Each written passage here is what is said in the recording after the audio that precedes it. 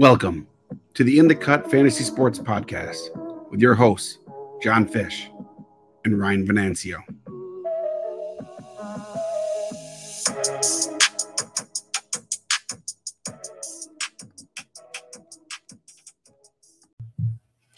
What is up, everybody? Episode 8, special one tonight. We are doing our first live stream of a fantasy basketball draft. It's going to be the main event. And we are looking at, pretty strong field as usual in these main events, a lot of the usual suspects. And yeah, I'm out of the one spot, and Ryan is actually to be hosting tonight. So, Ryan, how are you? I'm doing great. Looking forward to, hosting this main event. Fish has the first pick. So, obviously, we're taking Joel Embiid. No, I'm just kidding. It's gonna be we're gonna leave some suspense as to who Fish actually takes, but I think it might be Nikola Jokic. I'm not 100% sure yet. You'll have to watch to find out. Yeah, there's not going to be too much suspense. I'm going with Jokic. It's going to be the first time in at least 3-4 years, I think, that I've had the number one pick. So I'm looking forward to locking in Jokic for the first time.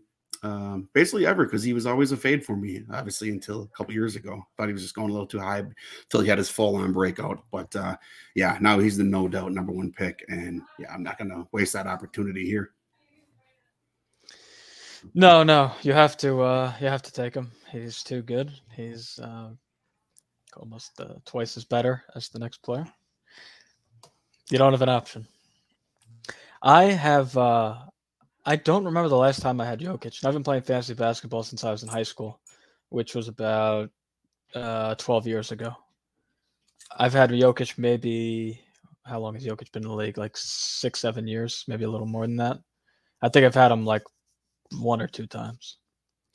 Fantasy basketball gods do not reward me with the first overall pick too often, if at all, unfortunately. Yeah, it's funny because I did my first baseball draft. I actually got the number one pick. Shocker! And in baseball, I do so many drafts it doesn't really matter. But in basketball, it's obviously a huge advantage with number one pick. So I'm finally, happy to finally lock that in. So we'll see how it goes tonight. I'm looking forward to it, though.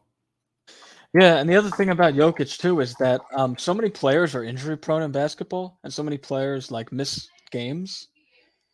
Because of rest or anything like that. Jokic is the best player by far, and he doesn't miss games. So it's just you almost can't do better. If you were to do a 3-sport, if you were to rank the top players from each of the 3 major sports that do fantasy, like basketball, football, baseball, I think Jokic would even be the number one pick, even in the 3 sports. That's how dominant he is. Yeah, for sure. It's we've seen people doing those, those drafts with that have all of those 3 drafts, baseball, basketball, and football, all in one draft. And obviously, it takes days and days and days for that to finish. There's just so many players. Yeah. But Jokic has to be the number one. He's just clearly so much better in basketball than everybody else. And there's arguments in the other sports, especially football. We've seen it with football. Christian McCaffrey started off really slow. Jonathan Taylor's been, not good, obviously, and now he's hurt. And in baseball, we've seen these early drafts. We've seen all kinds of different guys going first overall. So basketball, we don't see that. It's Jokic, and it's only Jokic, and that's basically any format too. Basketball, roto, 8-cat, 9-cat, it's all Jokic, and as it should be. And I'm looking forward to finally getting a piece of that pie and getting him onto this team. Yeah, so this is his 8th year in the league. His games played 74, 72, 73, 80, 75, 73, 80. So he's just as reliable as it gets. For sure. And, he had this little wrist issue, and I was a little concerned about it, but seeing him play in the preseason now a couple games, and he said he's fine. I don't think they would put him in harm's way if he wasn't really ready to go. So I don't really have any concerns there. Yeah, no, definitely no concerns for Jokic. The ADP I'm going to be referring to tonight is going to be from Online Championship ADP. There's been 7 drafts so far. Jokic has obviously gone number 1 in all 7. The number 2 player off the board is actually Joel Embiid, and even number 3 is Giannis. In my opinion, Durant.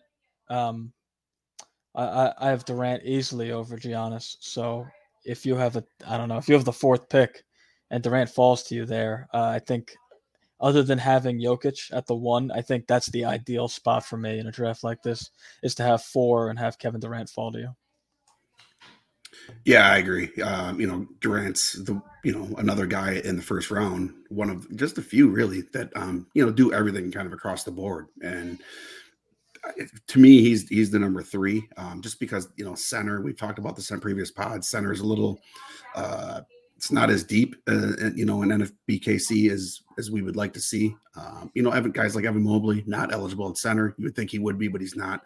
So, and then you got the center injuries that have already happened. Robert Williams, and like Chet Holmgren, those guys going down. So the thin field for centers gets even thinner. So I got Embiid clearly as my number 2. But yes, Durant absolutely number 3. No question there for me. So even in a fab league where you might only roster 2 centers, you might have 3 just in case. But you only need 2 or 3 centers. So for me, it might be tough because in a DC, I would take Embiid at 2 because the rosters are so deep.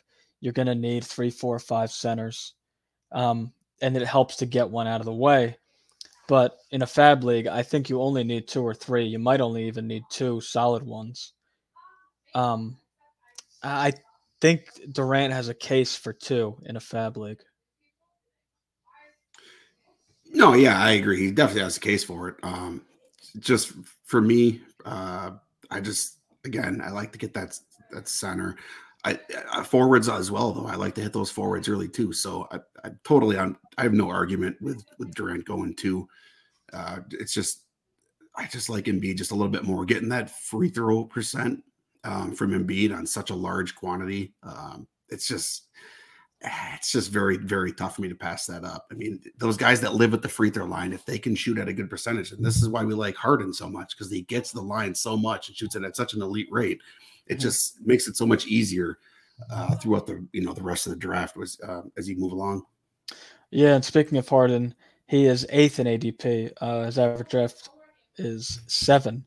Now rounding out the top 10, we have, like I said, Durant at 4, Karl Anthony Towns at 5, which I'm a little surprised about. I'm fading Towns, especially at that price. Adding Gobert and like we said before on the pod, and Edwards taking the next step. Towns is going to have to play on the perimeter a lot more often, and that's going to really hurt his field goal percentage, his blocks, and his rebounds. We have Luka coming in at 6, Jason Tatum at 7, Harden 8, Trae Young 9, and Tyrese Halliburton 10. Now, one of the players I've been super interested to see where he goes is LaMelo Ball.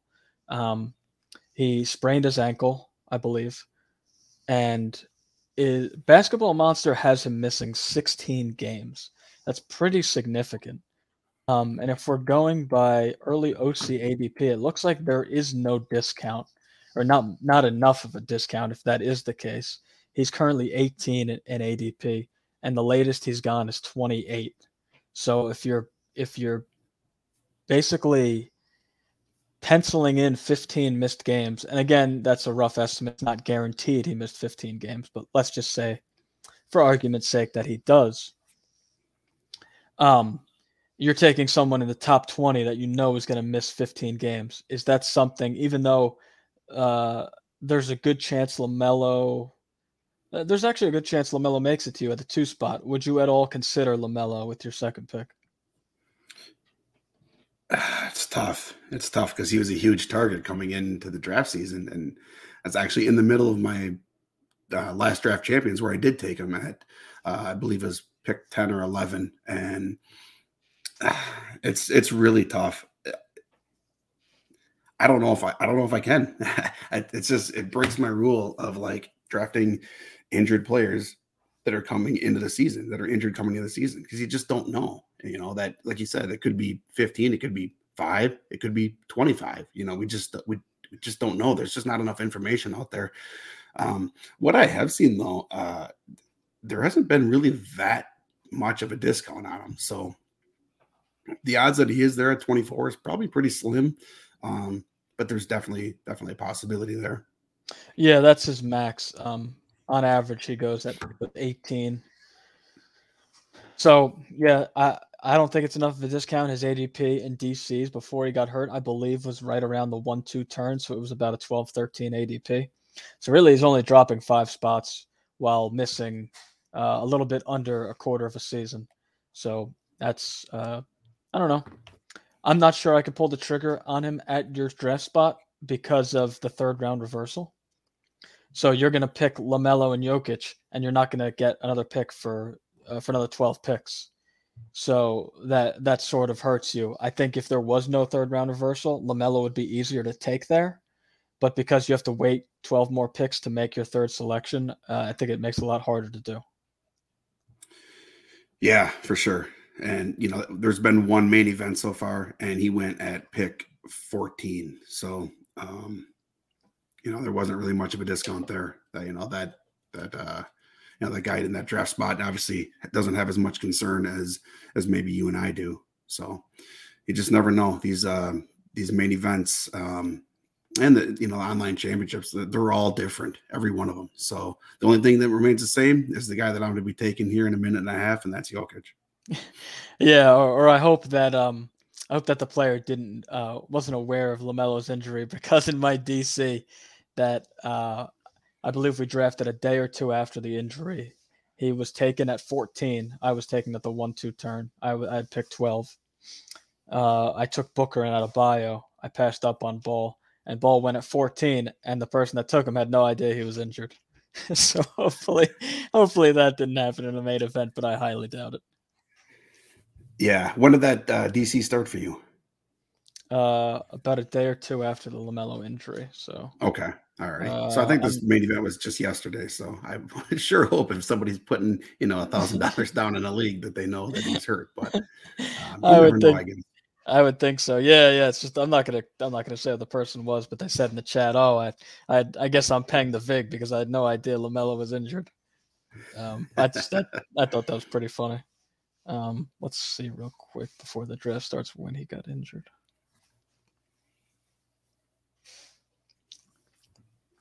It was about 5 days ago, and it's saying sources say he's going to miss 1 to 2 weeks.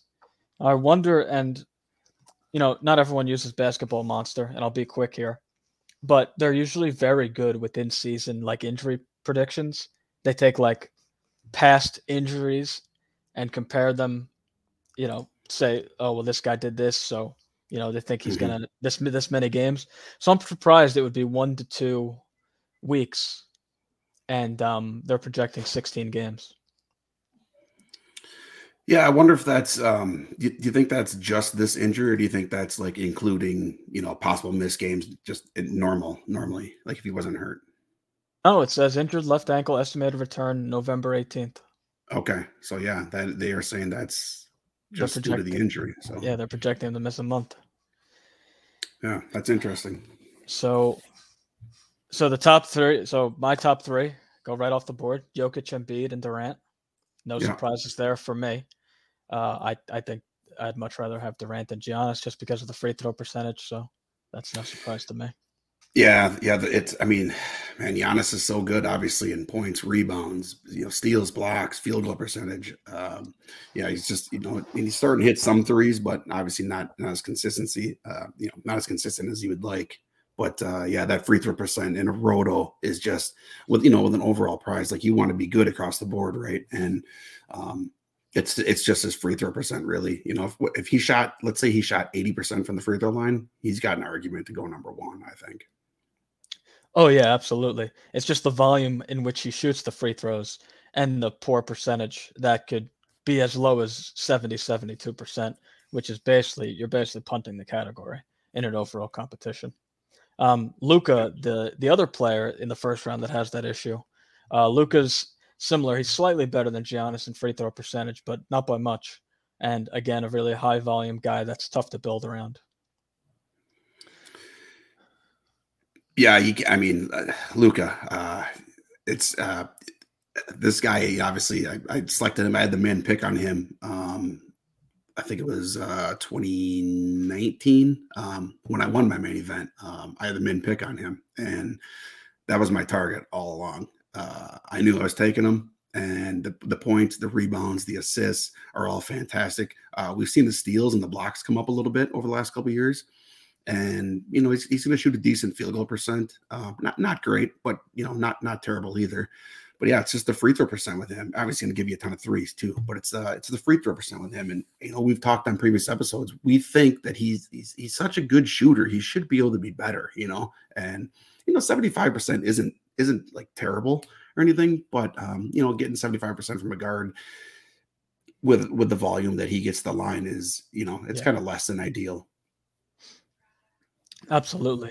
And the next 3 picks off the board after Doncic, Jason Tatum, who I really like at this spot. He's a forward, and he just does everything. The health is reliable. He's an absolute stud, in my opinion. Karl Towns going at 7, Harden at 8, and Tyrese Halliburton. It's a little bit of surprise at 9, but I like it, though. Halliburton is an awesome player. You're going to get a ton of assists, steals, and great percentages. But I think taking him over Trae Young, even though you might agree with it, taking him over Trae Young is a tiny bit risky because Trae Young's done it before. Halliburton hasn't. Yeah. So it's tough. I'm definitely fading Trae Young. I would probably take Halliburton over Trae Young. The thing I'm looking at here is like LaMelo Ball would have easily been my pick there over Trae Young over Tyrese Halliburton prior to the injury.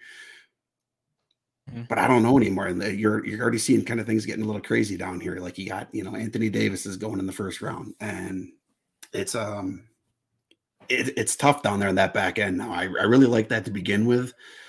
Early in draft season, just because you get that early third round pick. And I feel like there's, 15 solid first round picks. And obviously there's only 12 picks in the first round. So there's 15 solid players that could go that should be first round picks in my opinion. And with LaMelo Ball kind of out of that mix for me now, it's a little bit more difficult down there. Yeah, absolutely. And like you said, Anthony Davis goes pick number 10. I don't get it. He's played 76 games in the last 2 seasons combined.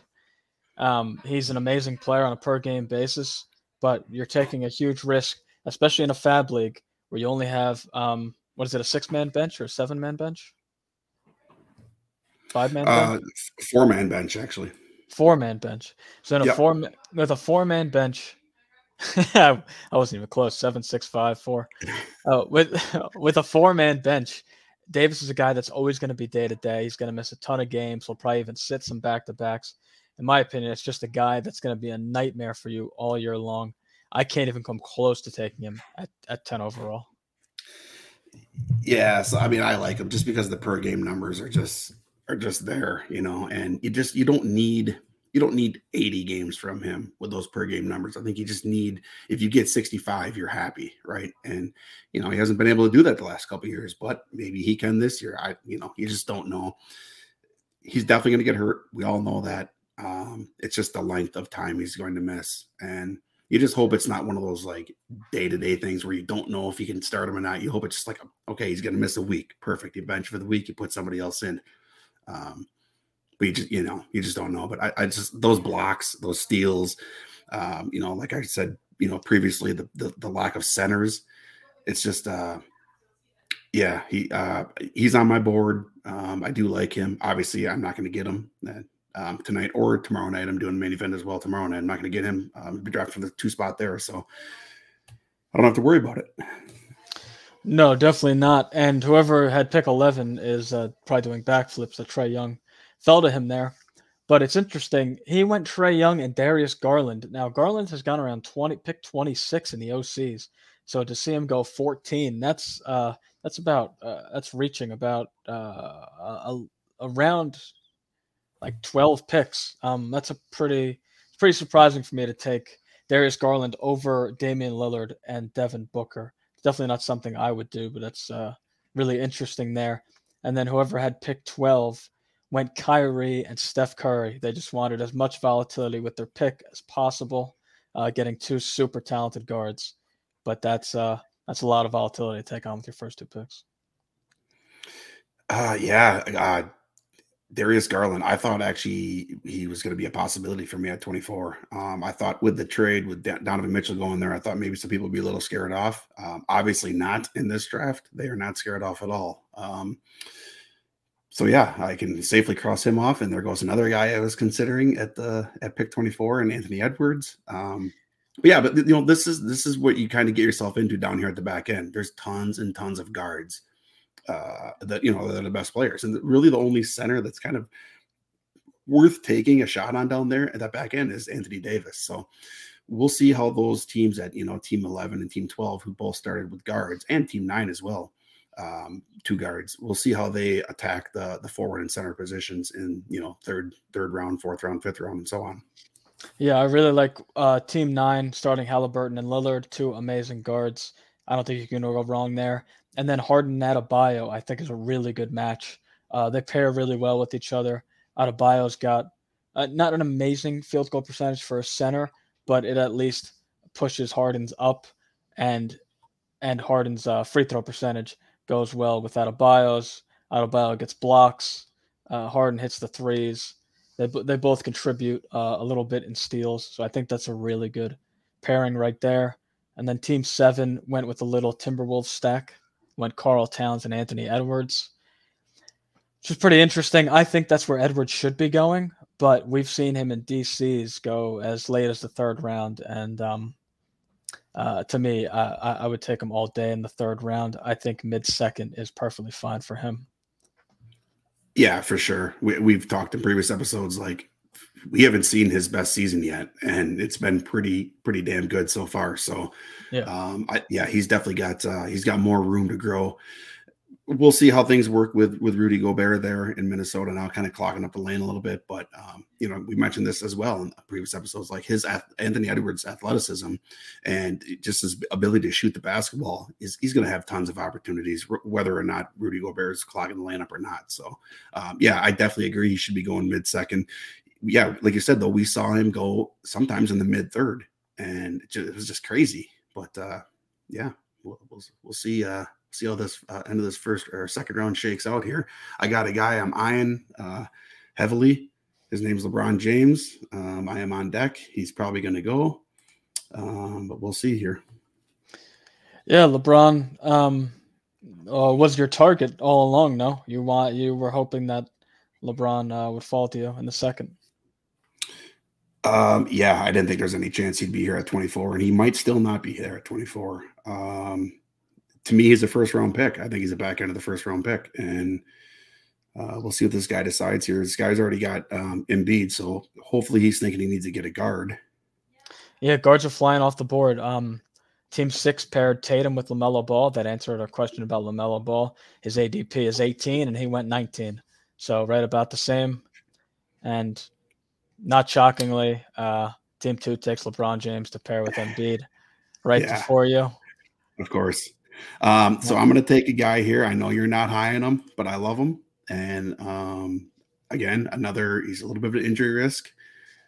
But I just love the threes, the steals. I'm going to guess it's Paul George. Yeah, he's super elite in free throw percent, and just going to continue to build that free throw percent. I'm going to get a forward here. We kind of talked. I'm not sure if we ever started recording it or not, but I was going to go forward here. Whether it was going to be Paul George or Pascal Siakam was my other big option, and I'm a little bit upset that I didn't get LeBron James, but I will settle for Paul George, and that's fine for me. So I actually thought you were going to take Siakam, but it's not something I would do. But Paul George is certainly an absolute beast on a per game basis, and you have 2 star players Well, everyone that's been taken as a star player, you have 2 star players that are forward and center. You and Team 2 are the only 2 teams to have forward and center locked up already, while everyone else is taking guards. So your targets later on are going to be, Rozier or De'Aaron Fox, guys like that. They're guards that go in the 4th and 5th. And, you have a leg up because you have one of the elite forwards and one of the elite centers. Um, Yeah, that's man, just getting a tease of possibly getting LeBron there at 24. It's kind of puts a damper on things, but I still get the guy that I was essentially targeting, and we'll see how things shake out. The one other thing we got to mention though with Jokic is, he does fill up a center spot, and as good as he is at everything, he's still not super elite in blocks. And Paul George obviously isn't filling that void for me yet, so I'm going to have to look at getting some blocks at some point as well. But yeah, I can't go wrong with the Jokic and PG start. Yeah, surprisingly, at least surprising to me, John Morant goes off the board at 25. His ADP in OCs is 23. I can't believe his ADP is that high. He's too injury prone, and even on a per game basis, he's barely worth that pick. Um, uh, I just can't take him over like a guy like Cade Cunningham hasn't gone yet. I wouldn't in a million years be taking John Morant over Cade Cunningham, but apparently that guy, Team 12, want to take, a lot of risks. And he certainly has talent with Kyrie, Steph Curry, and John Morant, but you're taking 3 injury-prone players back to back to back. And, not everyone builds the same way, but that's an interesting way to go. Yeah, we saw a really good season last year from John Morant, and yeah, like you said, the per game, it still wasn't quite there, right? And I think it's the thing that holds me back from taking John Morant is just the free throw percent and the lack of threes. Like getting both of those, kind of subpar from a guard. It's just not something that I like to do. But obviously, I get it. He's an elite scorer. He's super fun to watch. His assists are going to be there. But yeah, it's just kind of the lack of threes and free throw percent for me. Yeah, and I guess he pairs well with Curry and Kyrie because they're both great in free throw percentage and threes. But still, I don't know if I'd be able to take him over Cade Cunningham. Team 11 pairs Trae Young and Garland with Domantas Sabonis. Sabonis is an absolute monster in counting stats.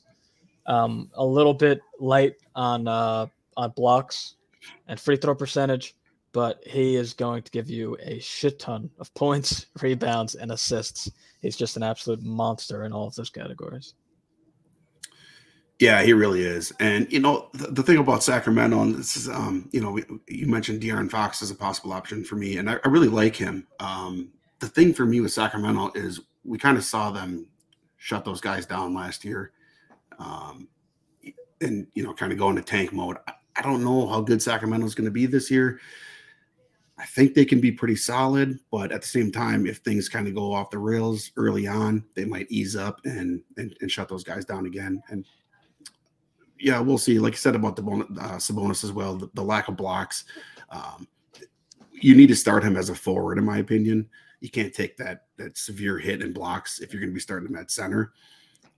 There's only certain positions that can get you blocks, right? And it's not going to be guards. So it kind of has to be your centers. So if you clog one of those center spots up with a guy who gets like 0.5 a game, it's very tough to overcome. Yeah, so Team 7 is interesting to me because they went Towns and Mobley. Now, Towns, like we said already, is going to play less perimeter. I mean, more on the perimeter, less under the basket, which means his blocks are likely going to see a decline. And Evan Mobley, even though I know you're a big fan of his blocks went way up once Jared out, and he played majority center.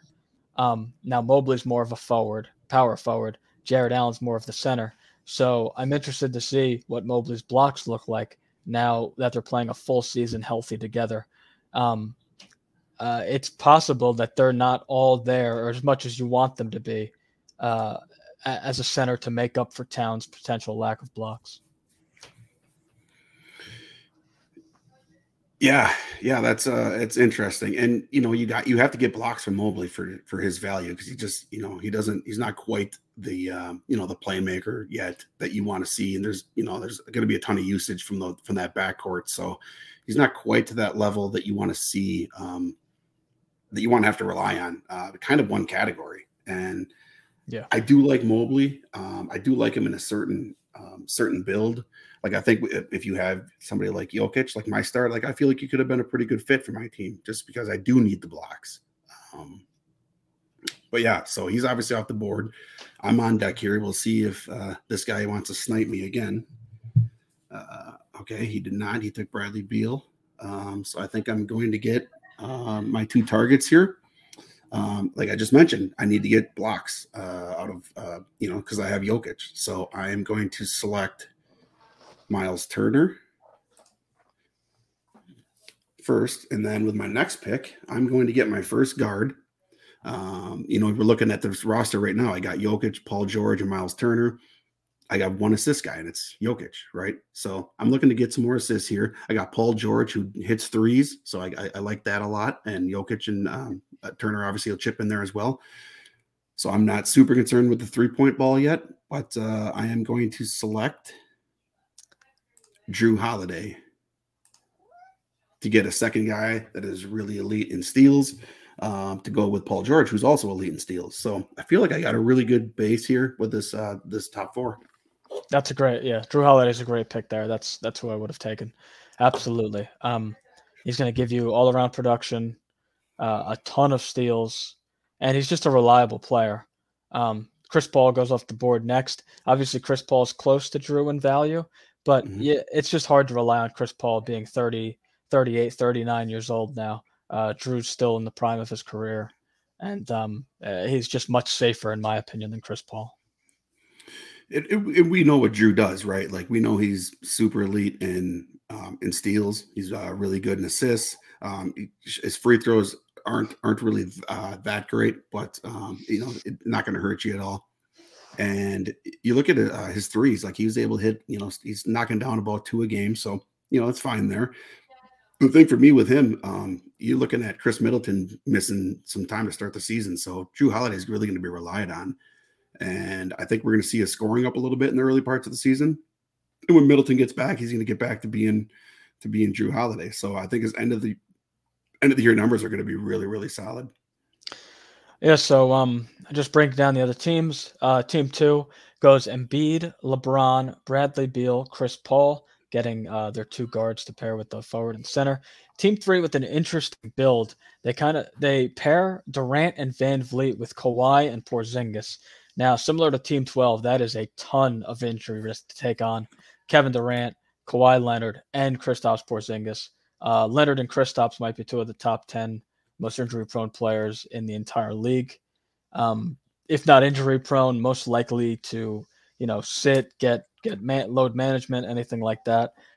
Or Kawhi had the injury. He was someone that sat back-to-backs and was load managed at the end of seasons.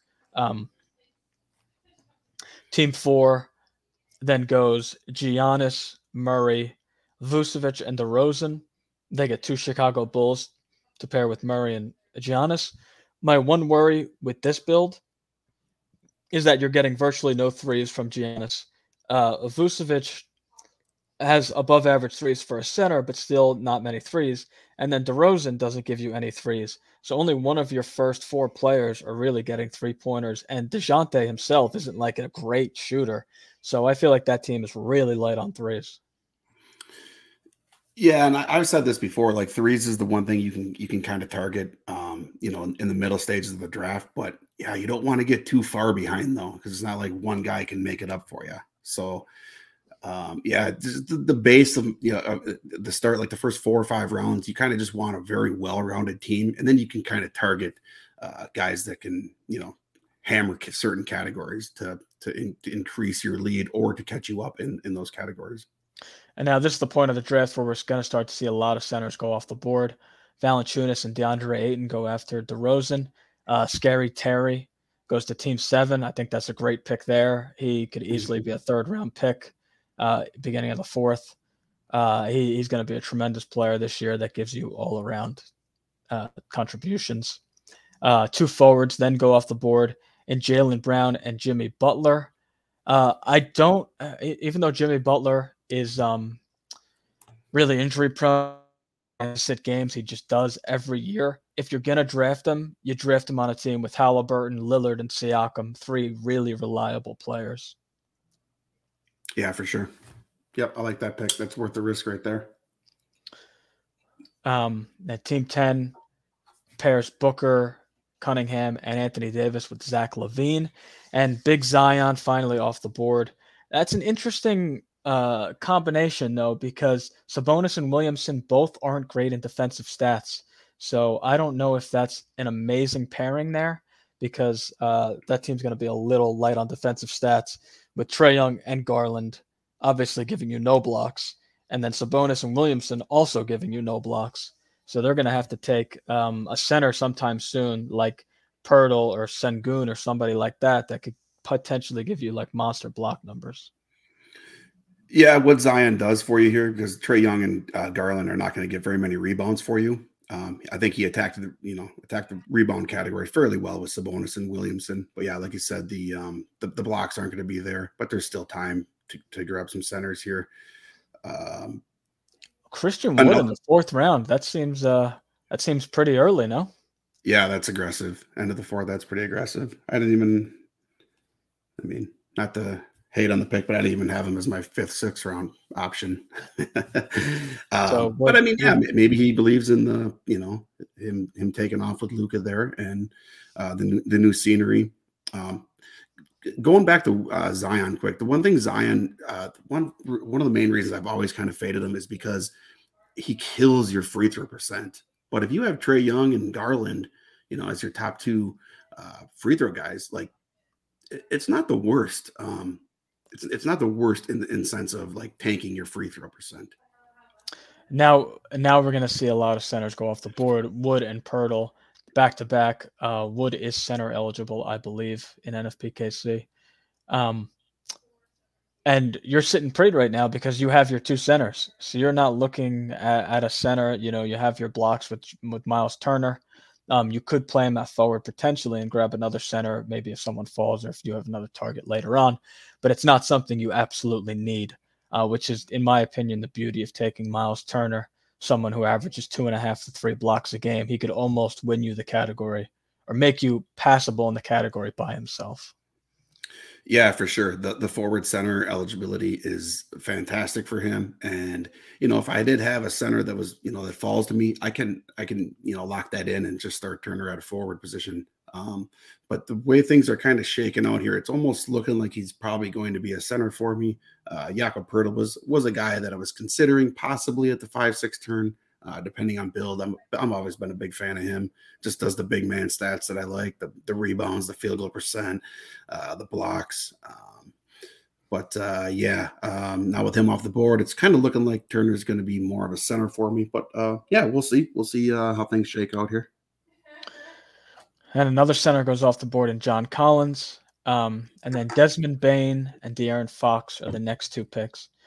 Desmond Bane has been interesting to me all draft season because you're taking someone 53rd overall who's really only stand out in one category. And even though he doesn't really hurt you anywhere necessarily, he's got good percentages. He scores a decent amount for a 5th rounder. I'm just not sure I can pull the trigger on him, especially over someone like De'Aaron Fox that can impact so many categories for you. So is Desmond Bane someone you'd ever consider with your 5th round pick? No, absolutely not. I would never, ever take him over De'Aaron Fox. I get it. I get why people like Bane. Tons of threes. He kind of came not necessarily out of nowhere last year, but took a huge leap last year. And maybe this could be something I'm just missing, but maybe he's got a little more to his game. But yeah, I just 18 points and 3 threes a game. That's nice. But I'm just not seeing anything else. He's weak in assists. I get it. His free throw percent is great, but it's 2 attempts a game. That's not really moving the needle that much, even though he does shoot, 90%. I just can't do it over someone like De'Aaron Fox, who's going to get you tons of points, tons of assists, tons of steals. De'Aaron Fox, something a lot of people don't talk about is he's actually really good in field goal percent for a guard, 47% the last couple of years. So he's somebody that I really like. I knew he wasn't going to fall to the end of the fifth, not with this room. But yeah, Desmond Bane, I can't do it. I just leaving too many stats on the board there. Yeah, just not stand out anywhere other than threes. But again, everyone builds differently. Not saying it's a bad pick, just not something I would do. Then after De'Aaron Fox, we have CJ McCollum and D'Angelo Russell. I know you're a fan of Russell, but I feel like he hurts you too much in field goal percentage. So he takes so many attempts, and he's around 41, 42%, even though that's not like, you're not losing the category. It's a pretty big hit to take with someone like that. Yeah, he's got to be in a certain build. Would I have taken him? Probably not. Even though I do feel like I have a decent field goal percent right now, I don't think it's elite enough to take him. And again, this is like getting Paul George in the second round. I'm getting a ton of threes. I don't really need, I'm good in points. I feel like I don't really, super need the points from D'Angelo Russell, which is one of his things he does well. The threes, you can always get you can always use the threes, and he's good at the free throw line too. And I do like Russell. I just don't know if I would have taken him in this build. I'm actually eyeing, here we go, give a team two. Chris Middleton is still on the board, and he's my easy, no doubt pick. And we'll see here if I get sniped on Chris Middleton. Yeah, I'm shocked. Team three that already has a center in Porzingis would go Yusuf Nurkic, who really saw his blocks fall off a cliff. And now Tyrese Maxey goes to team two, leaving the window wide open for you to take Chris Middleton with one of your two picks, which I'm assuming you're going to do. Yeah, I think everybody's kind of nervous about the injury, but I don't think he's going to miss much time. I think it's a little bit of an overreaction, and I can just fill in until he's ready to go. These two picks are actually going to be really easy for me. Chris Middleton is going to be one, and the other is going to be Jalen Brunson of the New York Knicks. Over, is that just purely on you think Jalen Brunson is a more reliable player? Is it because of the percentages? What's the thought process there? Yeah, I like the percentages. I like the opportunity now with the Knicks. He's going to be kind of running the show. He's going to have to kind of wrestle with Julius Randle, but who's going to have the ball more. But, they paid him well, and he's going to be the starting point guard for the Knicks. And I just like the percentages. I think we're going to see some numbers go up, especially the assists. He's going to have more scoring opportunities. But, yeah, his biggest thing is the percentages. And I say it was pretty easy, but it wasn't exactly easy. There was another guy on the board that I really, really like, Jalen Green for Houston. Jalen Green just doesn't quite do as much as I like, as much as what Brunson does for what I'm looking for here. Jalen Green's going to be a better scorer. He's going to hit more threes. There's no question about that.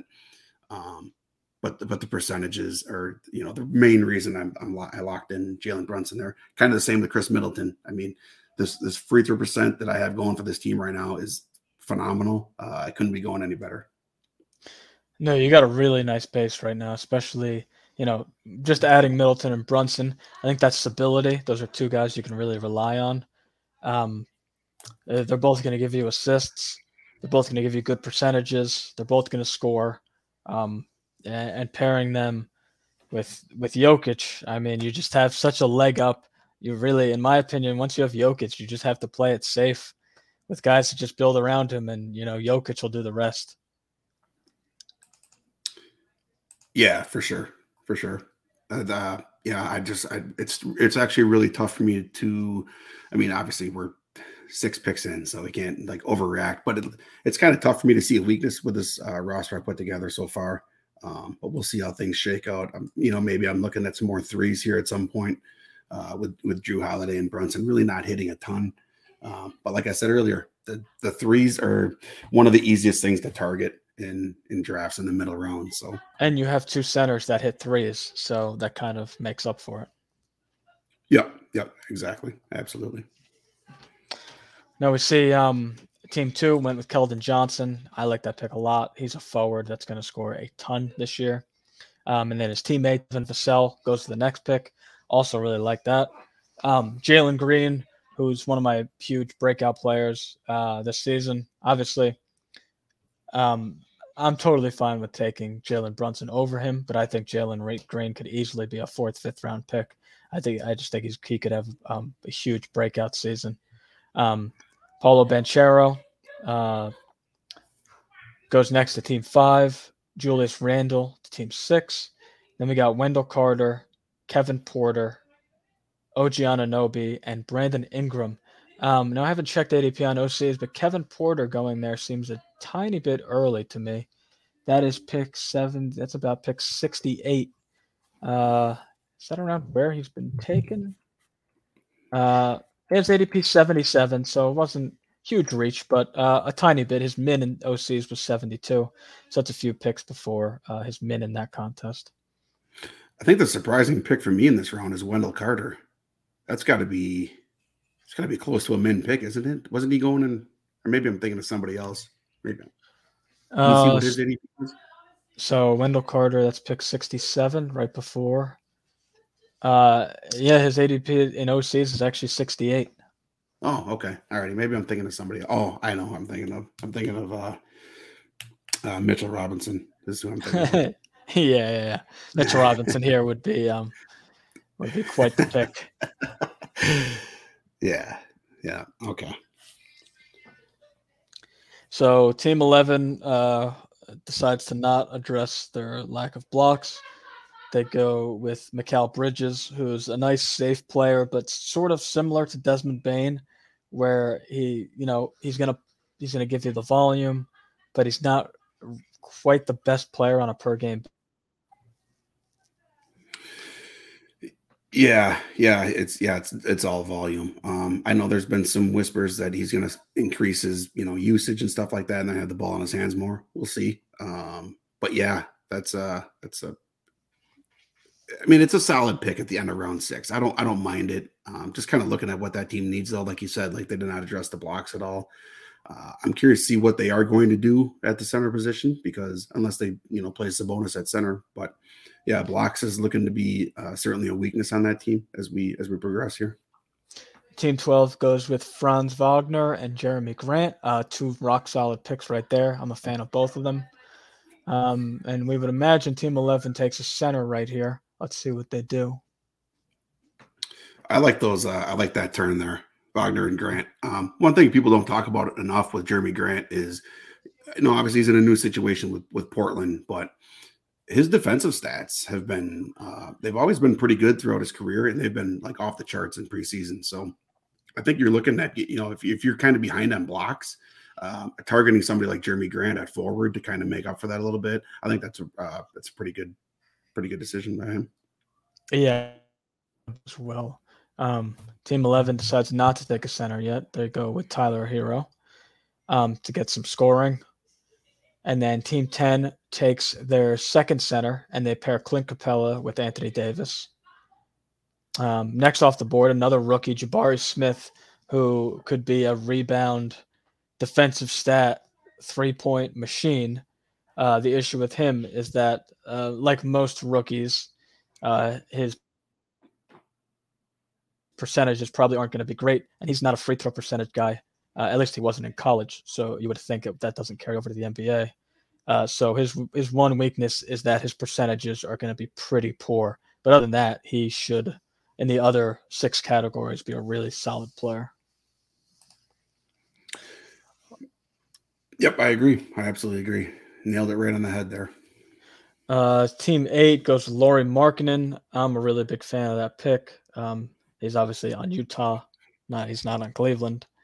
And he's going to get a ton of run.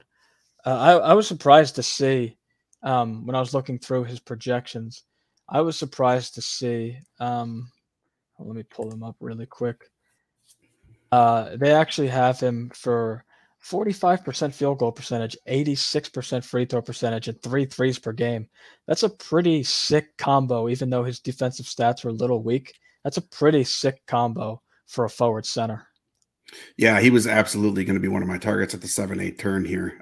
So I'm a little disappointed to see him go because remember I mentioned I feel like I need to get some threes, and he was definitely going to be a target. But yeah, I actually had some shares of him before the trade, and once the trade went in, I'm like, yeah, I'm all in. His usage is going to be through the roof with Utah. There's just not much else there, so Yep. I think that's a great pick here in round 7. Yeah, that's an awesome pick. And then going off the board, 2 huge question marks. Michael Porter Jr. of the Nuggets just hasn't been able to stay healthy lately. When he's on the floor, the potential's tantalizing, but it's hard to imagine, consistently be on the court just because he hasn't shown it yet. And even the reason why he fell in the draft, I think the Nuggets took him with like the 17th pick or something. He was number one guy, but fell because of the injuries, and that just hasn't solved itself at the NBA level. Team 6 goes with Ben Simmons, who we know is a potential nightmare. I know you know because last year, was he on your main event team last year? I believe he was, right? Yeah, I took Benson. I took a shot on him in round 8, and obviously that didn't work out at all. I thought it was worth the risk at that point, and sometimes you take swings and you miss, and that was one of those situations last year for me. So yeah, it didn't work out too well. I'm surprised to only see a 1-round. Well, it's not a discount actually. He's going higher than he went last year, which is really surprising to me. That you, was he injured before the season? Is that why you're able to get him so late? Yeah, it was the whole it was just a nightmare. Yeah. It was just a nightmare of what was going to happen with him, and that's didn't work out. But sometimes you got to take shots, and sometimes they work out, sometimes they don't. But I'll tell you right now, I'm very, very disappointed to see Buddy Hield go off the board. That was a clear target for me. Yeah, I knew that would be a target for you. Yeah, so that's not good to see him go off. I'm just kind of looking here. So as quickly as I made those previous picks, we're kind of going to run into a little bit of a situation here where it could take a little bit longer than normal. Let me just scan the board here. So Mitchell Robinson goes to team 2. Some players that are highest on ADP that haven't gone yet. Jamal Murray, I don't believe has gone yet. Another player around here, Al Horford, I don't believe has gone yet. Colin Sexton, PJ Washington, Tobias Harris, Isaiah Jackson, Jalen Smith are the guys around this ADP range that I don't believe have gone yet.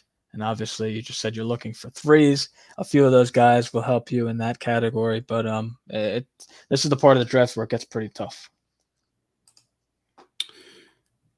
Yeah, so I'm going to make one pick. I'm going to take Gary Trent. I just love Gary Trent. There's the threes I need, but he gets a ton of steals too. And I know some people might not like that pick, but I do. He just addresses what I need there. And let's see what we're going to do here in the second one. He's going to give you 3 steals and a touch of scoring.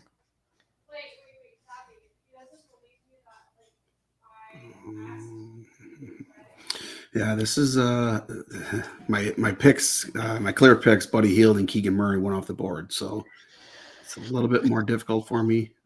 Jamal Murray, I'm a little bit nervous on just because I don't think he's gonna play back-to-backs. Yeah, he's kind of dinged up already. Yeah, it's tough. There's a lot of ways you can go here, and your team's pretty well rounded. So honestly, you could go in any direction. Yeah, I'm gonna take Jamal Murray. I'm gonna take a shot on it. There's just too much upside there. And if I was taking Ben Simmons in round 8 last year, I think taking Jamal Murray in round 8 this year is going to be just fine. Yeah, I like that pick a lot. I think he should have gone earlier. He's just he's a rock solid player that on a per game basis is obviously going to be way better than the 8th round. And even though he got a little banged up in one of the preseason games, he seems to be healthy enough that at least he's playing in the preseason. So at least he's not missing any games to start off the year. Yeah, and he'll be under a minutes restriction to start the year and whatever. But if I can just just hey, I think my team's well rounded enough. I'll be in the mix after the first month or so, and then I think once Jamal Murray gets into the swing of things and really gets going, I think it's just going to be, it's a pick that could put you over the top basically, and we'll see. Again, sometimes you got to take chances on guys. The one thing I am kind of getting just a little bit nervous on is with Chris Middleton being out to start the season, if I'm putting Miles Turner at center, I only have one forward. So we'll have to address that, and we will here eventually. Yeah, you wanted to address threes as well, and Gary Trent is projected to hit about 3 threes a game. So you definitely hit that there. And Jamal Murray is about 2.5 threes per game, and you're getting almost 20 points per game, 5 assists a game, and really good percentages. So, like I said, on a per game basis, he's a very, very good player. And yeah, he's probably going to sit some back-to-backs, but as long as he stays healthy for the majority of the season, I think that is where, in my opinion, you take the injury risk chances in rounds 6, 7, 8, 9 there, not in rounds 2 or 3 with Anthony Davis and Kawhi Leonard. But that's how I play. There's no one right way to play. It's just what I prefer. Yeah, absolutely. Yeah, it's just with the thing with fantasy basketball is you kind of have to hit on those first few round picks, and if you lose one of those guys, it's just so tough to replace. Like if I lose Jokic, let's be honest, like this team's not gonna. It's probably not gonna. It's obviously not going to do as well as we want it to, and just you can't replace those stats, right? So. Yeah, but taking shots down here, like Jamal Murray is my number 4 guard, and that's I think he's worth the risk there. He wasn't necessarily on my draft board, but just the upside. I think he's worth taking a shot on there. Oh yeah, absolutely. I loved the pick. And then following Jamal Murray, Anthony Simons, Onyeka Okongwu, who could possibly slowly take Clint Capella's job as the season goes along. I really like that. I really like getting him in the 8th round in a fab league because, you obviously don't want to drop your 8th round pick, but I think you're going to know right away if he's getting enough minutes. You have him as your 2nd center. He even has him as his 3rd center. So that's even better. You're not really relying on him to be that stud guy for you. And if Clint Capella goes down, or he slowly eats into his minutes, you have a monster in the 8th round pick.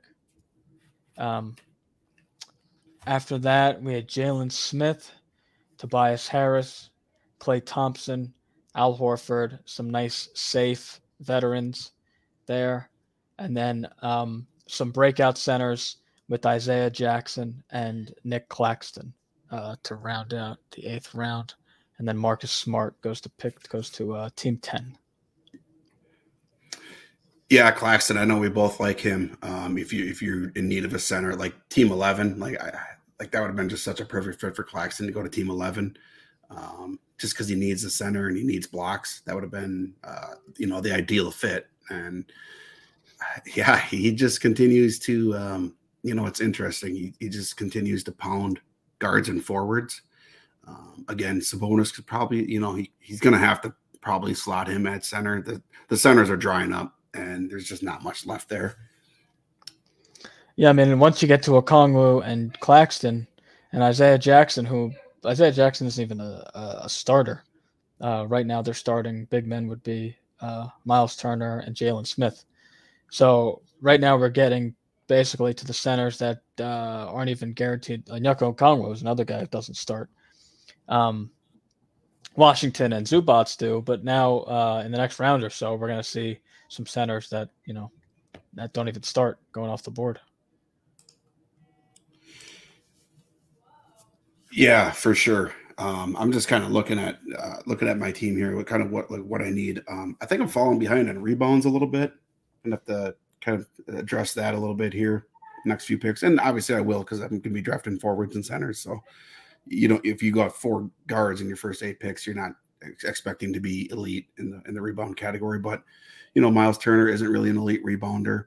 Paul George and Chris Middleton are fine for forwards, and obviously Jokic is elite. But the rebounds is going to be something I'm going to have to address here pretty quickly. I got my eye on a guy, but every time I talk about a guy, they get selected. So I'm actually gonna hold it in here for these next 10 picks or so. Yeah, just scrolling through ADP, I'm shocked. RJ Barrett has a 99 ADP in OCs, and Jaren Jackson has an 100 ADP. So basically, you're drafting someone in the 9th round that is going to miss half the season. That doesn't make any sense to me, but I don't know. What do I know? Especially Jaren Jackson in OCs. You can't. I mean, you're going to sit him on your bench for 3 months if that's how long he's out. Like those bench spots are super valuable, and like we said earlier, there's only 4 of them. So you can't really mess around with injured guys too much. Like I have Middleton, and I'm actually a little bit nervous about that, right? Because he's going to have to be on my bench for the first at least couple weeks, and there's no way I could draft a guy who's going to be out for months. Yeah. So Basketball Monster has Jaren Jackson projected to come back January 6th and miss 38 games.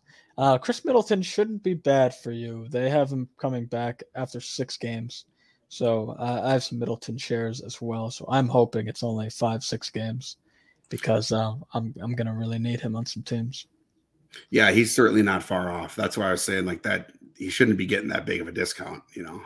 I took him in the last year in my main event. I took him at the beginning of the 4th round, and that's pretty much the value he put up. And he's just so consistent. Like he's like the best number 2 star on a player, like on a team that you could possibly want. Like he's not selfish. He's elite at the free throw line. He's hit big shots. He's 25-5, so he's going to get you some rebound. Going to get you some assists. Decent in scoring. Like I said, the free throw percent's there. The threes are there. So he's there's no reason he should be going at the end of the 5th round, in my opinion, because you're missing 6 games. No, totally. I think he should be going in the beginning of the 4th. And basically, you got him at a 2-round discount because he doesn't go for the entire 4th, and he's the last pick of the 5th round. Yeah, and we talked, about that first, looking at the ADP just from the first from that main event, and Chris Middleton and De'Aaron Fox both went in the middle of the 5th, and I was like, I would do anything to get one or both of those guys at that, at that 5-6 turn, and I was happy to get Middleton there. So, absolutely. And we start off round 9 with some potential sleepers. Walker Kessler, who again is a center that's not going to start for the Utah Jazz. Markkanen and Kelly Olynyk are going to be their starting big man.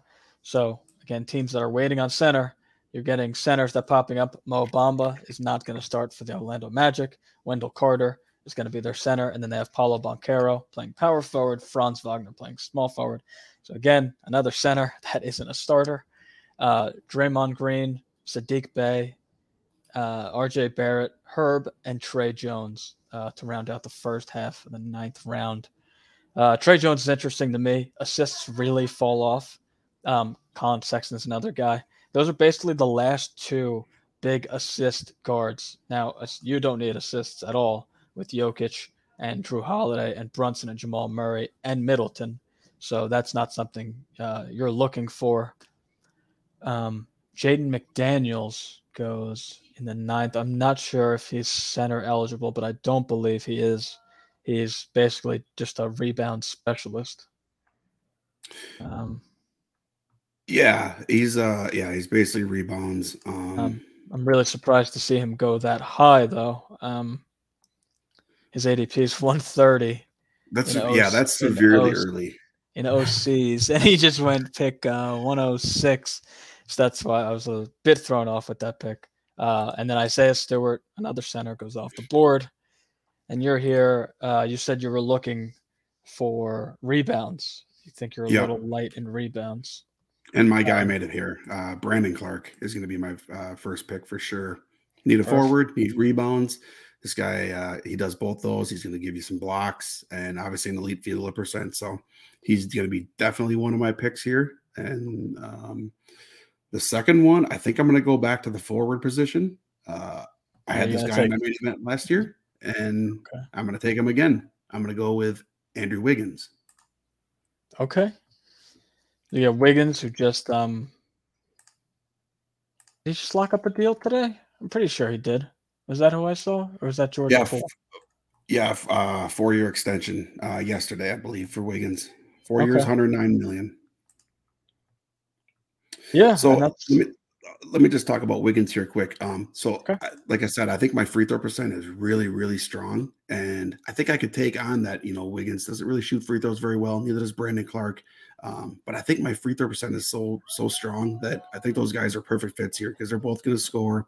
Um, well, Brandon Clark might not score as much, but Wiggins is definitely going to score. He's going to chip it in threes. He's good in defensive stats. I just think he was a perfect fit here with this team that I have going. Yeah, yeah. I mean, he definitely gives you what you need there, and he's a reliable player. So I don't hate that at all. One of my big breakout targets this year is Bones Highland. I love the pick there. I think he's going to have an awesome season, and I think him and Jamal Murray will both play enough that they, both eat. They both, are going to put up monster seasons. Malcolm Brogdon goes after that. More of a bench player for Boston, but he still contributes on a per game basis, even though he's a really injury prone player. Kelly Olynyk, I was interested to see where he was going to go because I saw his ADPs around the 120s, and I think that's a steal getting him in the 120s. I think where he went is more appropriate.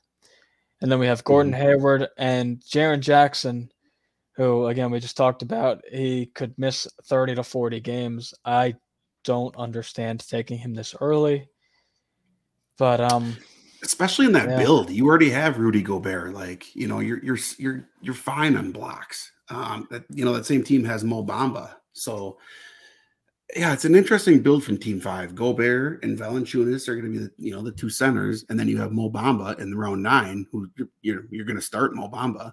I don't really like that pick. You don't need another center there, and then and then compile that with Jaren Jackson. I'm not a big fan of those last two picks from Team Five, and nothing that just because I don't like it doesn't mean it's terrible. yeah, yeah. I thought he had a nice team going too, and I just wasn't a big fan of those last two picks. Yeah, no, I definitely agree with you there. Bamba again isn't going to start, and Jackson's going to miss 40 games, so not what I would do either. And the next 3 picks, Bobby Portis, who's another center who doesn't start off the board. Then we go Cam Johnson, who's now a popular breakout pick. It's likely that the Suns trade Jay Crowder at some point. Even if they don't, Cam Johnson might just end up starting over him anyway. He's probably a better player, and he's young, dynamic, small forward. Kyle Kuzma goes off the board, followed by Cole Anthony. Now, Markel Fultz hurt his toe. I didn't really get to see how many games he's supposed to miss, but it's likely Cole Anthony will start the season as their starting point guard. Yeah, Cole Anthony. I'll just start there. I got another thing I want to say about Jaden McDaniels, but Cole Anthony. He's never seen a shot that he doesn't think he's going to make, and he's definitely a score first point guard, which doesn't really blend well with that. Kind of with what Orlando is trying to do, and I think they badly need Markel Fultz back to take over that starting point guard job and facilitate to guys like Franz Wagner and Paulo Banchero. But Cole Anthony, it's interesting. I'm just kind of looking at his roster. He's got pretty good scoring already, so he really doesn't need the scoring. I feel like Anthony Davis is going to score a lot. Devin Booker's going to score a ton. Cade's going to be good. Zach LaVine's going to score a ton. Brandon Ingram's going to score a ton too. I don't think you really needed to make that pick, but we're at the stage now where you're kind of just taking shots on guys, guys that could possibly break out. Maybe Cole Anthony, finds his stroke a little better. He was one of my pickups in my main event last year, and he was phenomenal for that. That stretch at the start of the beginning of the season, and Yeah, he was good, and yeah, we'll see how long he can hang out of that role. But kind of going back to Jaden McDaniels, I think I kind of got him mixed up a little bit with a former Timberwolf, Jared Vanderbilt. Jared Vanderbilt's actually the one guy I was thinking of that is the super elite rebounder. I'm not sure what you're going to get out of Jaden McDaniels. He did get named the starting small forward, but there's going to be no usage there with what's around him. So, I mean, round 9 is just a touch too early for me there. But yeah, we'll see. Maybe he will break out.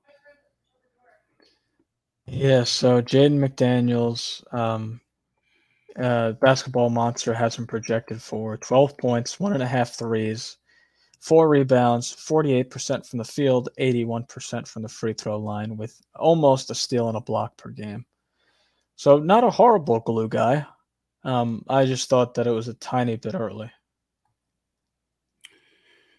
Yeah. I mean, those numbers are fine. If he does live up to that, we haven't seen it yet, but we've both kind of talked. We both like that Minnesota roster, so we'll see if he can, like you said, be the glue guy right there at the small forward position, and maybe elevate that team, do some of the dirty work that team kind of needs him to do.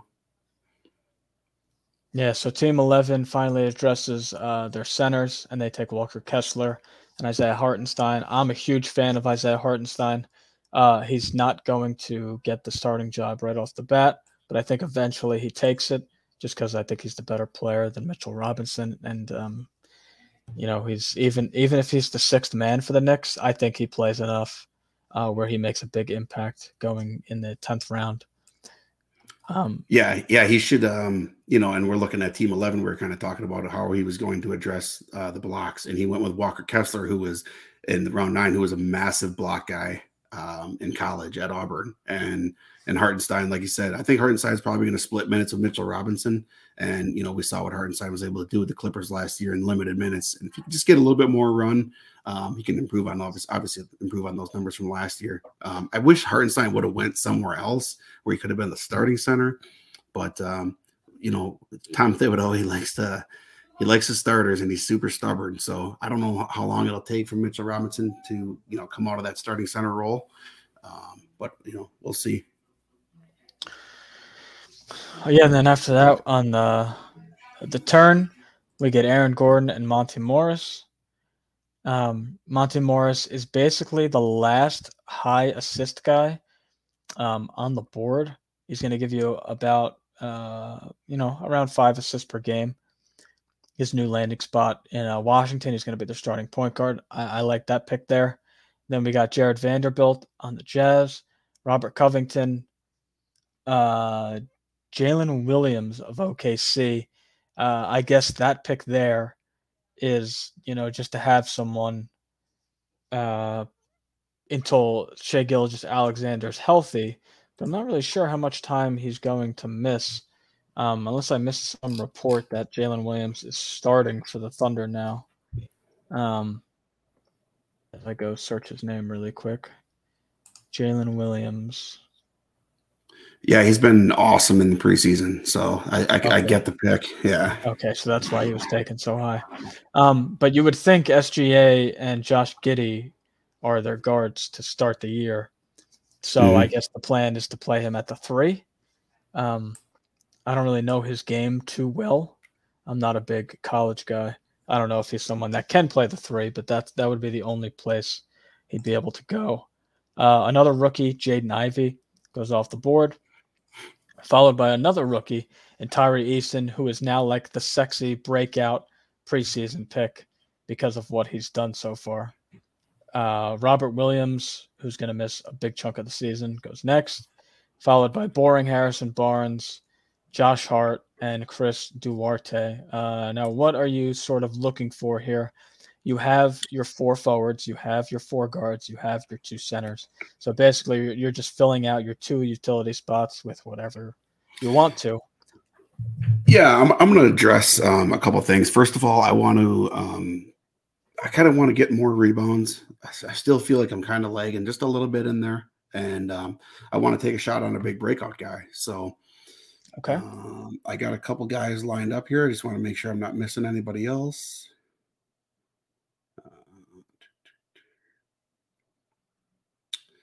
Yeah, I'm not really seeing anybody else that I'm missing here.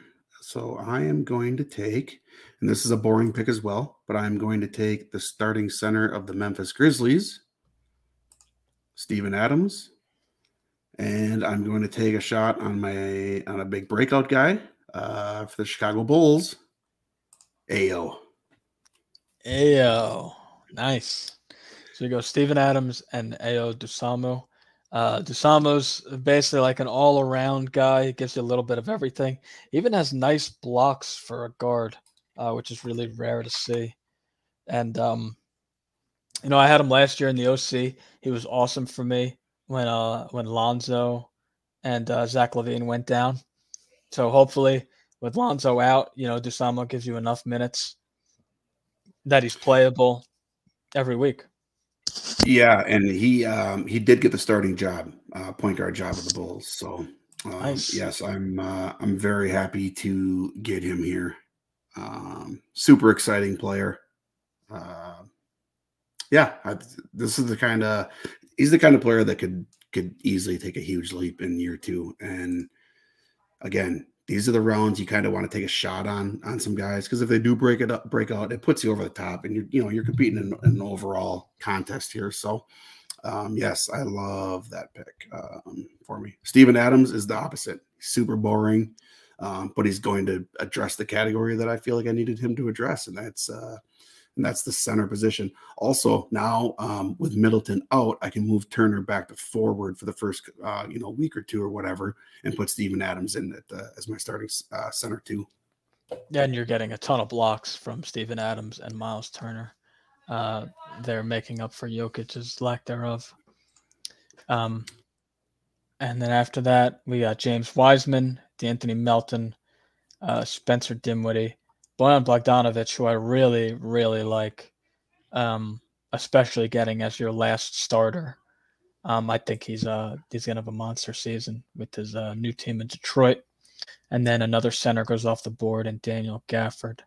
So yeah, after this round, it's the bench round, the last 4 picks. Are you going to look at the first week and try to get some guys, because you have Middleton who's not playing? Are you going to try to maybe fill a hole by someone who maybe plays 4 games the first week? Or not the Tuesday through Sunday. Obviously, I don't think anybody plays 4 games, but the following week, are you looking for someone that maybe gives you a 4-game week? Are you chasing upside? What are you trying to do with your bench picks?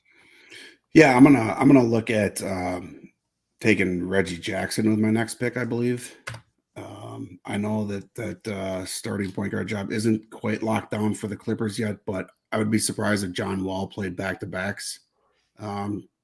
Especially to start the season. So I think I'm gonna take a look at Reggie Jackson. I don't know if he's gonna make it here or not, but he might. We'll see. But yeah, that's a good question. Yeah, it's I don't put too much stock into that, just because some of the players, obviously all the players down here are just they all have holes in their game. So I'm still, while yes, that makes sense to try to lock down a player that plays an extra game or something, I'm still trying to take shots on. I don't want to take a subpar player just because he has an extra game over somebody who I think could break out. Yeah, that's fair. It's just that you want to fill in that hole that you have with Middleton, so you could potentially try to volume your way to a utility guy while he's out for the first week and a half of the season.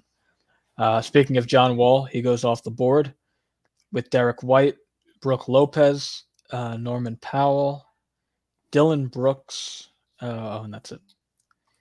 Yeah, and after this pick, we're officially in the reserve rounds. So really, like if you're not taking a guy specifically for the first week, you're just shooting for upside here. You're probably going to drop 3 out of 4, if not 4 out of 4 of these players at some point during the season, unless they really hit for you. Yeah, for sure. Obviously, maximizing games played is important, especially in a weekly, bi-weekly lineup setting situation like NFBKC is.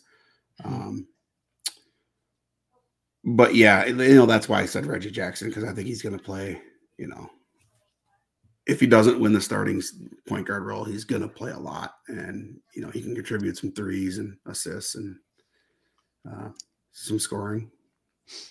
Alexei Pogosevsky goes off the board. He was a popular sleeper pick last season, and it didn't work out. So let's see if this season he's able to finally get the breakout. Jonathan Kuminga is another breakout guy. He had a couple really good preseason games, but there's not really anywhere for him to play in Golden State. So I'm not sure, unless you're drafting a DC, I'm not sure he's going to give you immediate impact in a fab league. Yeah, this is kind of the range where in DCs I was taking, even further upside guys that don't really necessarily even have the roles. Their role isn't really defined yet. Like for me, like for instance, Reggie Jackson, I don't have any shares in DCs. He's just not somebody I would be targeting in DCs. Yeah. But there is a couple guys that I did target in DCs that I'm eyeing up here. One is Emmanuel Quickly. I'm just going to say it. I love that guy. You see what he did at the end of the last season, and I just can't get enough of it. Like, he can basically do it all. And I just hope that they play him. Again, Tom Thibodeau is just, Derrick Rose is going to get minutes. Derrick Rose should not get any minutes over Emmanuel Quickly ever. No, but absolutely not. Yeah, Emmanuel Quickly is just a super exciting player, and a guy that hits free throws really well, does everything. So he's kind of a guy I am eyeing up here. I might go, if he's there, I might go with him and Reggie Jackson. I wouldn't have an issue with that. There's a couple other guys that I'm eyeing up. Tyus Jones has been a huge DC target for me. I don't know if I can take him in a fab league, just because the reason I take him in DC is because I think that, Ja Morant's going to miss time. And when Ja Morant misses time, Tyus Jones is phenomenal filling in for him. But with him not missing time, he's probably not going to be a pick. He's going to be more of a waiver wire guy for me. But Caleb Martin's the other one, starting forward for Miami, and kind of just does a little bit of everything. Can hit a three, he can block shots, and so I think he's a pretty solid, safe pick down here.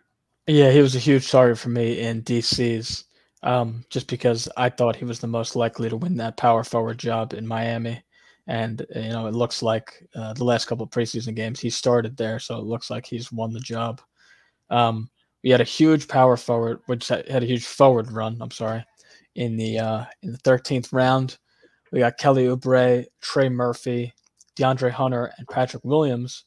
And then the best player in the NBA, Russell Westbrook, goes off the board, followed by Karis LeVert, Zach Collins, a rookie, and Benedict Mathurin, and Precious Achiuwa. Now none of your targets have gone, so yeah, they're all there. Precision here on who you want to take. Yeah. Let's see. I think I'm going to go with Reggie Jackson and Caleb Martin here, actually. I think I'm going to roll the dice to see if maybe Quickly can come back.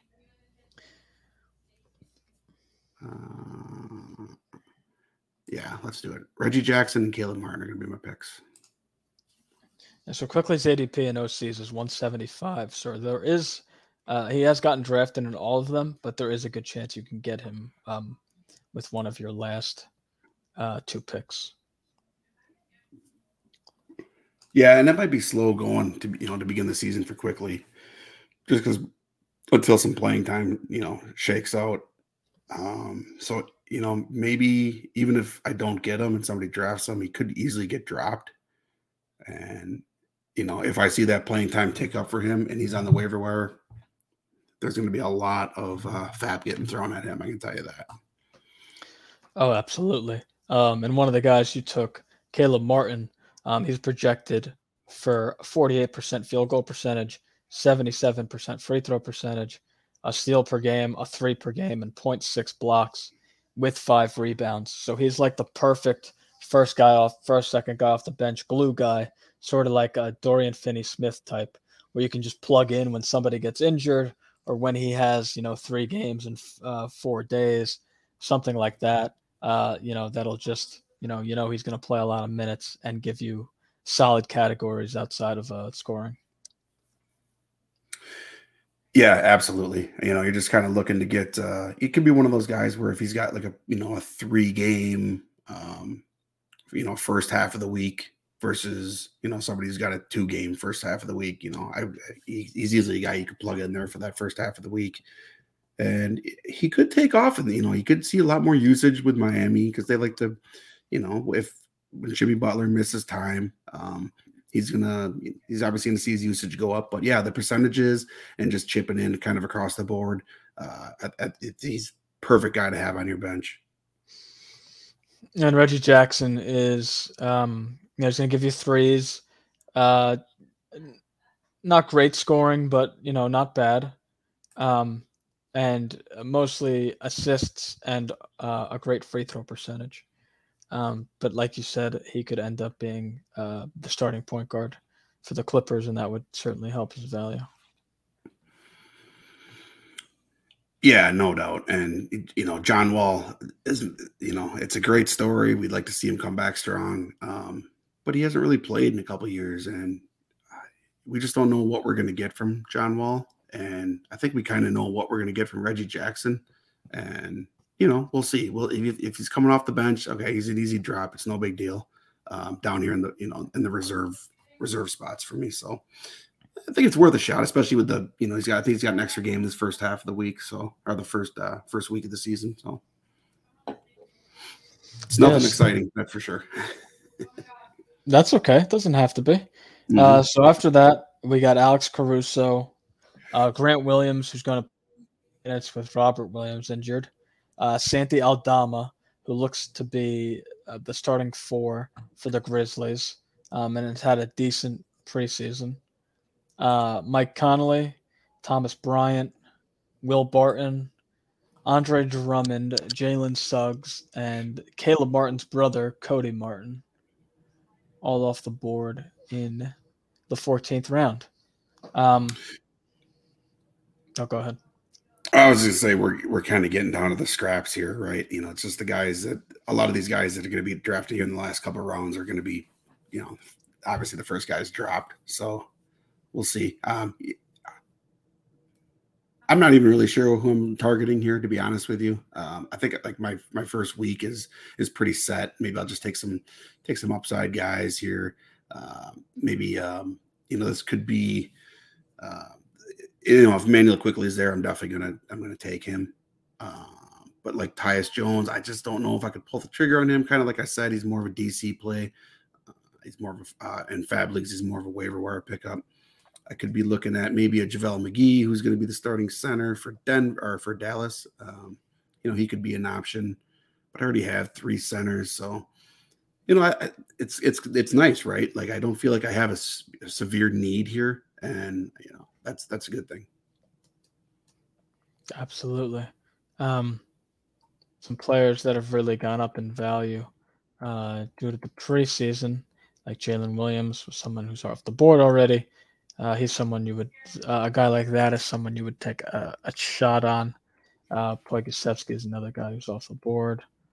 I'm just trying to look through players that have kind of stood out in the preseason. They've basically already all been taken.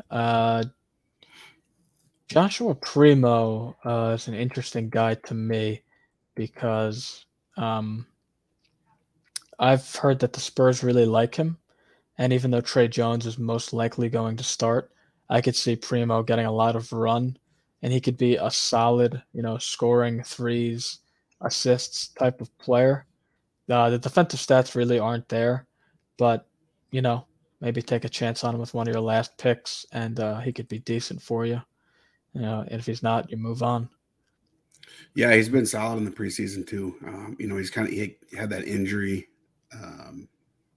left MCL just a couple of weeks ago, but it seems like he's back and he's fine. So it's like,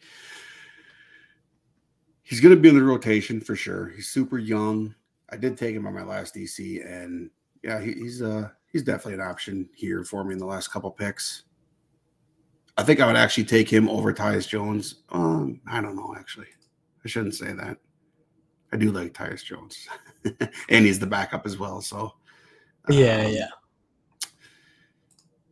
Yeah, I really don't know what I'm going to do here. I don't need a position, which is nice. I have 3 centers already, so I don't need to target a position at all. Plenty of forwards, plenty of guards. So, yeah, I guess there goes Joshua Primo as we were just talking about him. There you go. Joshua Primo goes to Team 9. Bruce Brown is another sort of like volume guy. He's going to play a ton of minutes, and he kind of rounds out your bench and just fills in for anyone that gets injured. Chris Boucher, I'm not sure if he's going to get enough minutes, but same type of deal. Kyle Anderson, another along the lines of Bruce Brown. He's going to play minutes, and it's not a horrible player to round out your bench with. But yeah, it does get tough here because, again, you're probably going to drop these guys. Almost definitely going to drop these guys. Right. So it's hard until you see games. Once you see minutes in stone, that's where the crazy first week fab run's going to happen. Yeah, exactly. There actually is a guy that I'm going to target. I just thought of him. It's a guy that hit 241 threes last year and is locked into the starting lineup for the New York Knicks, and it's Evan Fournier.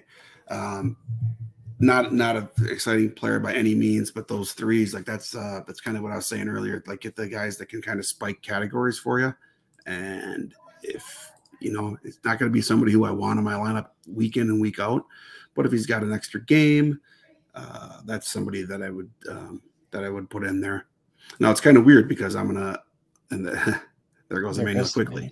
So yeah, so Emmanuel Quickly off the board. So Evan Fournier is going to be a for sure target for me here. And then I might just go with Tyus Jones. And is Evan Fournier forward or guard on NFBKC? Fournier's guard. He's a guard. Okay. Yeah. So I'll be just a little weak at forward, but I got enough to cover for Middleton. So these are my last 2 picks. I'm going to go with Evan Fournier, and I'm going to take Tyus Jones. Okay.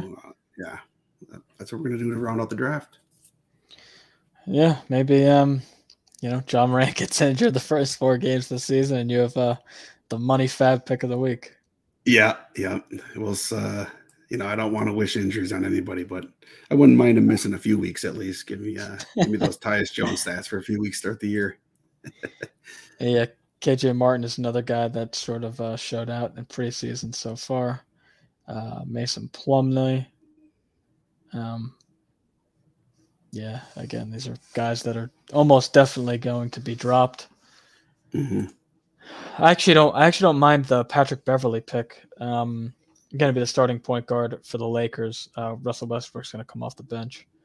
I don't mind that pick at all. Bogdan Bogdanovic is a guy that is great on a per game basis, but gets injured like every other week.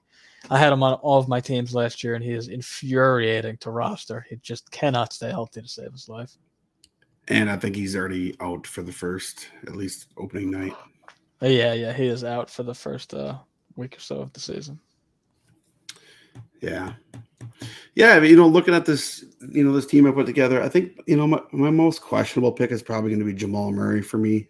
He just wasn't really a target coming in, but the upside's there, and, we'll see if he can bounce back from that injury. And, he missed all of last year, so he should be good to go. They'll have a minutes restriction for him, but, it's kind of probably my most questionable pick, I guess I would say. But I mean, that's where you take the shot on the upside, like we said earlier. So, what do you think about this roster that I put together? I like it a lot, especially at the top. I like what you did. Gary Trent isn't a pick I would have made, but other than that, I really like what you did with the first 10 or so round picks. And again, like once Middleton comes back, you probably move Adams I mean, you can hold on to him just because he's great in rebounds and blocks, but you'd move him to the bench. I think Dusamu can end up being an impact player for you, and then you're just going to be fabbing those last 2, 3, 4 roster spots. But I really like what you did at the top. I think you did a good job of building around Jokic. Yeah, we've said this multiple times, but building around Jokic is, it's fairly easy. It's just kind of the direction you want to go.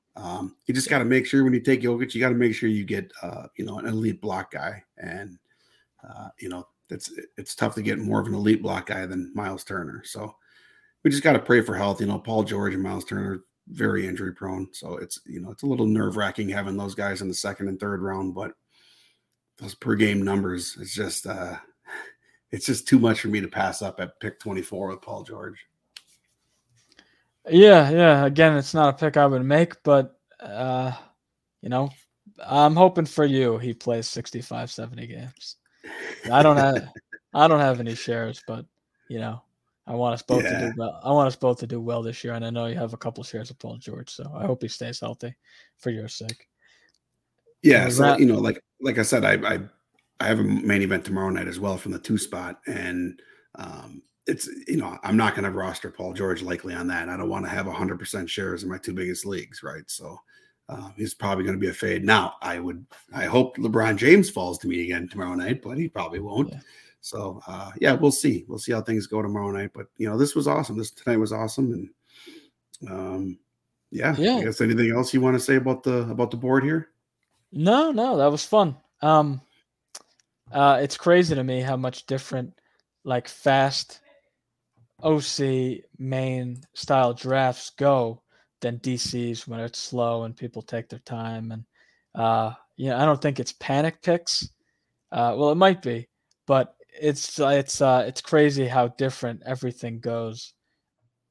Best draft that happens, so quickly, and you have to be on your toes, ready for like your targets to be taken and your backup plan. It's pretty fun.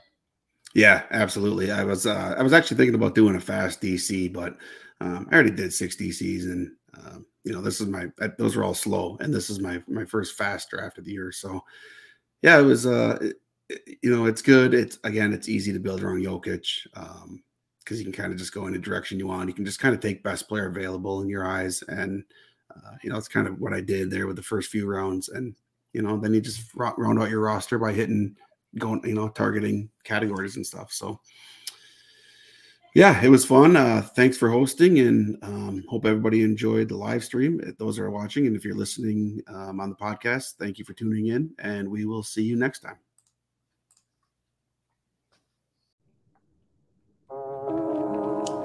Thank you for once again tuning into another episode of the In the Cut Fantasy Sports Podcast.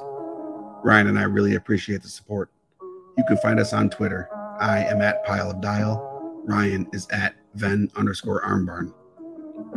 In the words of the legendary Kevin Gates, why accept failure when success is free?